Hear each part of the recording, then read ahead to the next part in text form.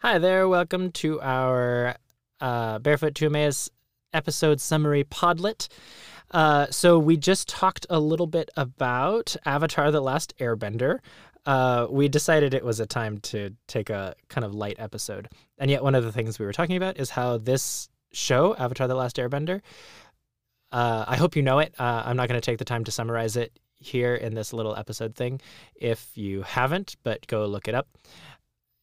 The show itself is a kid's cartoon that is super fun and funny and beautiful, and also deals with really deep spiritual as well as social issues. Reincarnation, genocide, enlightenment, love, loss, colonialism. And so I thought that it'd be a lovely topic for this for some point. We kind of brought up how this show is a really beautiful kind of it's an American show, but very rooted in and informed by, and I think in respectful ways, East Asian philosophy and design and culture and all sorts of things.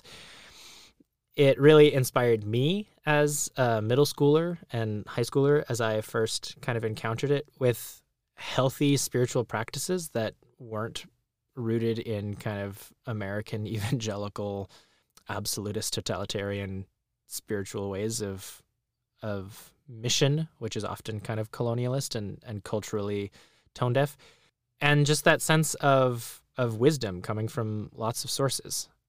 And the way that the show talks about bending, that's the kind of telekinetic power of being able to move around the elements of water, earth, fire, or air, and the avatar as being this kind of spiritual bridge who, through discipline, but also through connectivity and being this kind of avatar, this incarnation of a spiritual mediator.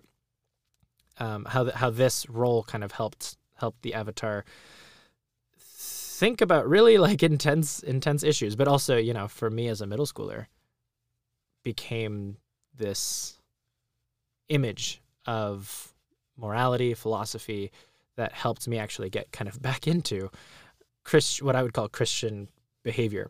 So the show itself has some deep spiritual themes that have to do with how we think of ourselves in connection to the world. What counts as enlightenment? Is it this sense of detachment? Is it this sense of utilitarian purpose?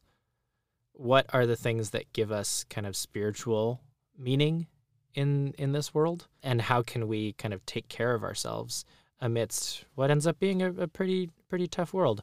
The show does a really good job of talking about disability, diversity, without kind of falling into appropriative or colonialist methods, but is able to kind of make, and I would say it's important theologically or spiritually for reasons of representation and, as forget whoever it is who says otherwise possibilities.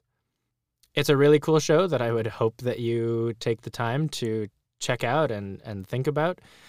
It was impactful for me. I know for Char as well, who's also a little bit of a nerd. We rewatch it pretty much every summer, and it's a wonderful way to stop and think from a whole other lens about things like embodiment. You know, if you had a kind of spiritual extension of your own self that manifested itself as this kind of superpower, it requires a sense of discipline to think about it. You know, of course, there's a whole bunch of nerdy fun stuff, you know, hard magic systems, soft magic systems, thinking about the design of the world and the great construction and stuff. But on top of that, I just wanted to bring up in this little episode, and go check it out, just kind of the spiritual depth and just kind of the creative questions that are brought up by this alternative worldview of that deals with spirits and incarnation and spiritual well-being and morals and decisions in a complex world that has violence, and yet also joy and humor. There's some things that come up in the sequel and also now prequel books and comics that also open up the world building in really interesting ways. What is the responsible use of power?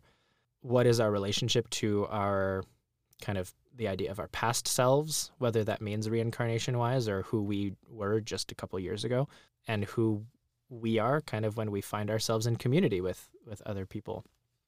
It's just really cool that a kids' TV show brings up all of these things. For me, kind of lastly, this show kind of pushed me into feeling like I needed to think more deeply about my own spiritual tradition as a Christian. It kind of drove me to seminary of like, well, if I can quote all of these episodes, I'm like a mega nerd. Shouldn't I, care a little bit about the Bible in this and go learn about that? But then also at a time when Christianity was not super accessible to me because of the violence of post 9/11 American nationalist evangelicalism, it was inspiring to me to have a character who was spiritually mature and intent on growth and wholeness and community in that way. So anyway, it's a show that I've appreciated. Go check out the podcast that Char and I just did. I think it's pretty good. It's pretty light and fun. So yeah, we'll leave you with that. In the meantime, enjoy your life. Bye-bye, beloved.